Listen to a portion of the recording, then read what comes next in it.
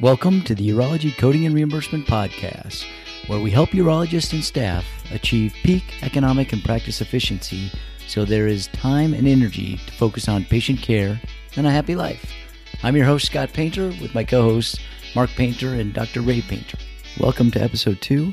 In today's episode, Mark is going to talk about all the current trends in telehealth, telemedicine as it stands right now. So, Mark, take it away. Thank you for joining us for today's episode.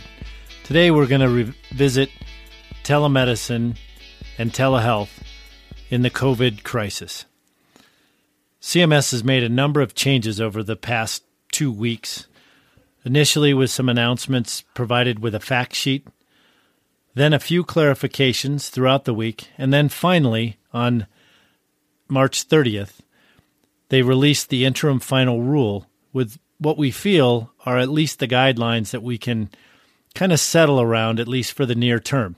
We do expect that they'll offer a few different options to review some of the specific problems they run up against, but essentially this is where we sit today and where you should bill. I am going to reference a little bit about the information that we had provided on our website previously, and through previous webinars that I've done for other groups, including Medtronic, that were based on the older information. Now, remember, this information is current as of today. We do expect it to be relatively stable, but the reality is this is a very fluid situation, and things are being adapted quickly to meet the needs of patients under COVID. Now, I'm really going to speak mainly about Medicare because they were the ones that just issued the changes. I will briefly reference some of the information we have relative to private payers, but understand that the private payers have not really had any time to react to some of the changes that just came out from CMS. So first up, let's talk about office visits. First up, let's talk about the different issues we're dealing with. Now, the first is going to be telemedicine. Now, this is the use of both audio and visual for a synchronous data visit with a patient. Medicare has originally had a few issues here that they were a little bit looser on, but they are, I think, kind of congealing around some specific rules and regulations relative to telemedicine. So again, telemedicine for us are going to be those visits that are synchronous audio and visual, remote visits with the patient. Telehealth are visits that are actually conducted with asynchronous video or data and audio. These can be done through telecommunication platforms like a patient portal or secure email, or over a telephone with pictures or data sent to you separately. So those are kind of the two separate visits and how I'm going to refer to those. You should also know that we are going to talk about the rules and regulations that are in effect through the public health emergency, or the PHE. So Medicare may change these rules after the public health emergency has lapsed, and we'll be watching for that. But right now, we see this probably in place at least through the end of April, if not longer. And then the other thing that we kind of want to reference across the board in our discussions is the Stafford Act, which is actually the way the President and the Secretary of Health and Human Services have been able to issue these rules to kind of add to or circumvent some of the hard and fast rules that Medicare has in place. First, I want to talk about telemedicine visits. So those visits that use synchronous audio and visual information for remote interactions with patients. These are going to be billed using standard office visit codes, your 99201 through 205 for new patient visits. Medicare specifically okayed the use of remote visits for new patients during the PHE.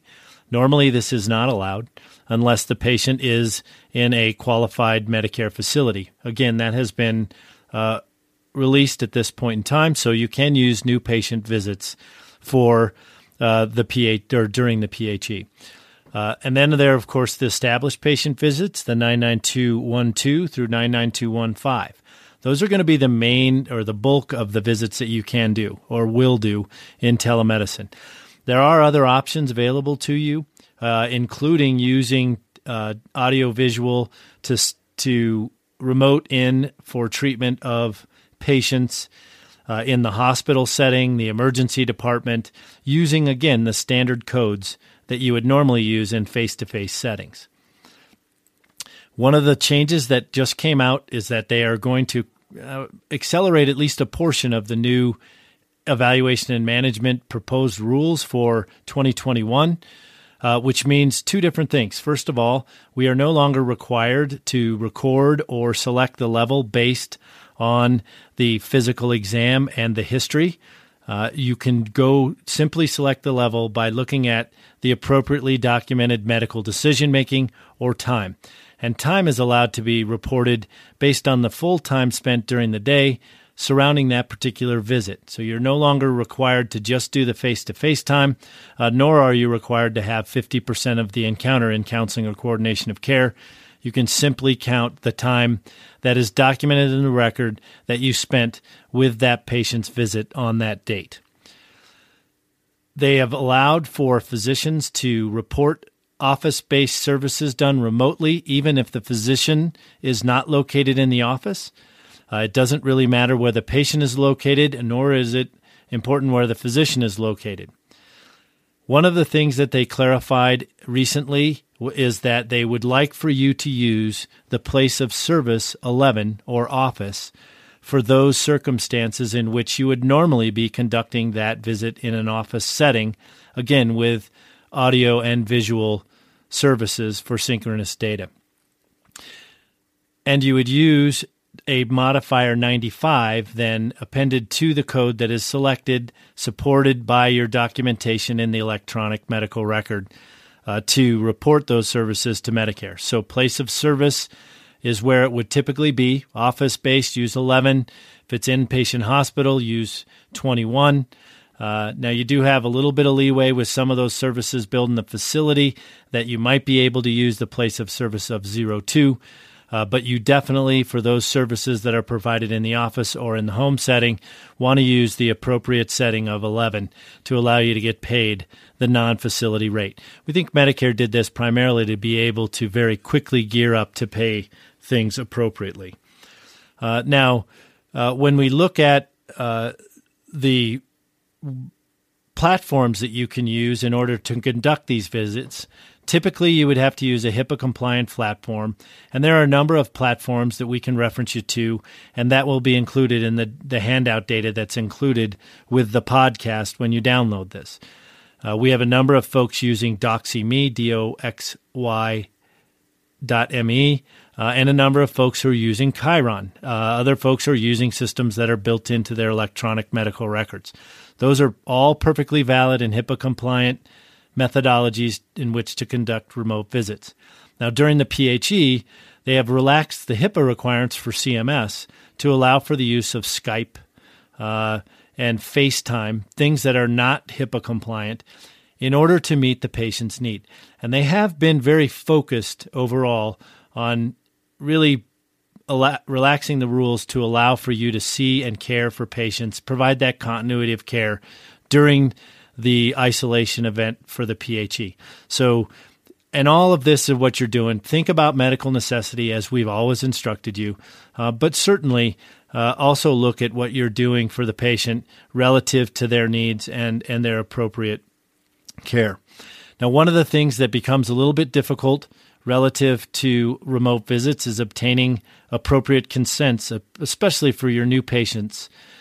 Now, CMS has relaxed this for your CMS patients, basically stating that if you are able to document a verbal consent, which is obtained during the encounter, which can be obtained either just before the encounter by your office staff or by the physician during the encounter or by their support staff, document that has been provided, and also document that the audio and visual communication has been established, and that is the means in which the visit has been conducted. Now, once the visit is over, you can actually get a signed consent form that kind of blanketly governs their consent through an entire year. So you can provide a service and get the written consent form later.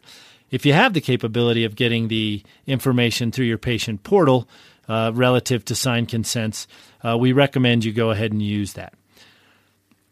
Now, the other types of services that we can provide and really to fill in some of the holes are telehealth services that we're going to refer to them as telehealth. These are, again, asynchronous services. So maybe it's telephone only, or you're providing services through telecommunication like your patient portal using secure email conversations back and forth. There are different sets of codes that are used for these services. Medicare has opened up the CPT codes 99441 through 99443, which are telephone-only visits, typically reserved for established patients only. Those can now also be billed for new patients and established patients and would be the appropriate codes to use if, in fact, you cannot establish a video connection with the patient. These 99441 through 43 codes are time-based codes, so all you need to document the time. And again, make sure that you can provide adequate care. You also have a virtual check-in visit, the G2012, which is available to you for those very brief check-in calls between the physician and the patient, as well as the code G2010, which is available to you if a patient sends you data or an image and you get back to the patient either via telephone or through the patient portal. For straight telecommunication visits, those done through the portal, the appropriate codes, the 99421 through 23 for physician interactions with the patient, are also time-based and allow you to add up the services that are provided over a 7-day period and bill the patient and report that service appropriately. The other codes that are available, the 98961 series codes, which are available for really nursing interactions with the patient over the telephone, or the G2061 through 63 series of codes, which are available for telecommunication visits done by your nursing staff.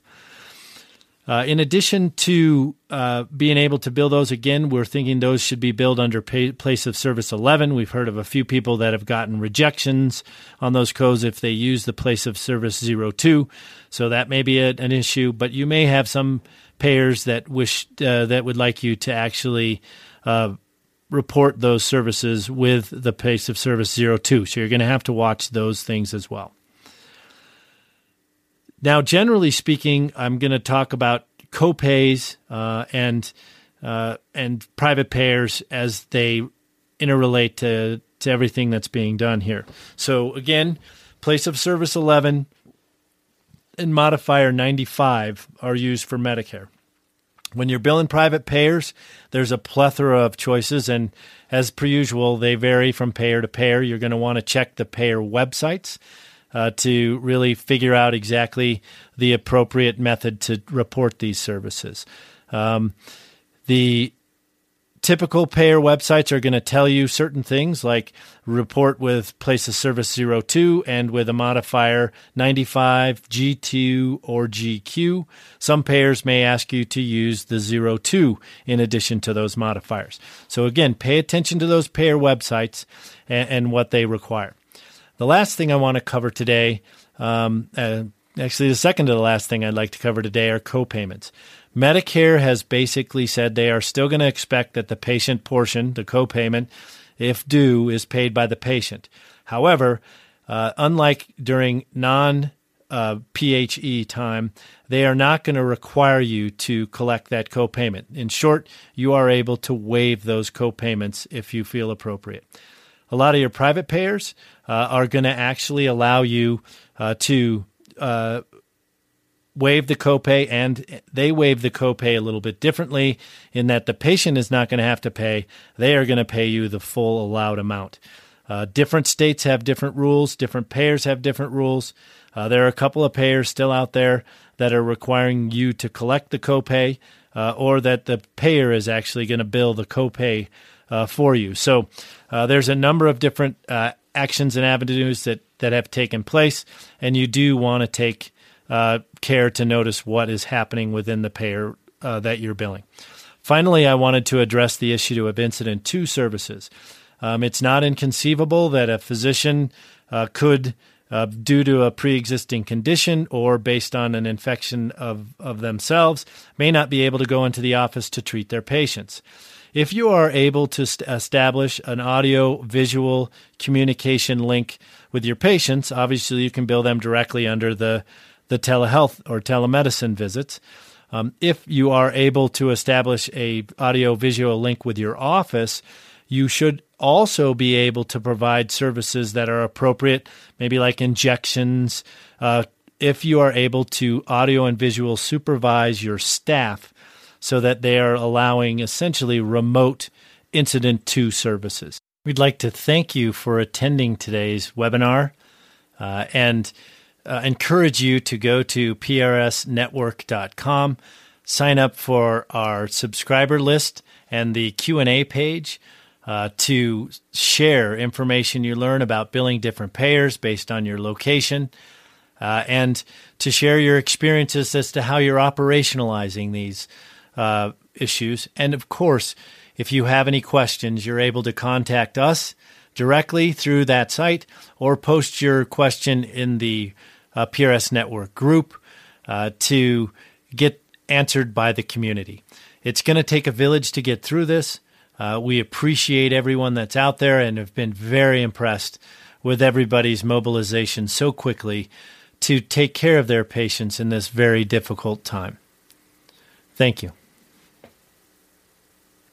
Thanks, Mark, for that great information. Thank you again for listening to today's episode. Next episode we're going to talk more about some of the issues facing the urology practice during this crisis. Once again, you can go to our website to check out the information we talked about today.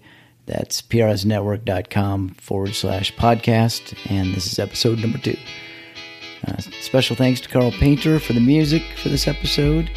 You can find his music under his record label, The Juicery, with Extra Pope and special guests.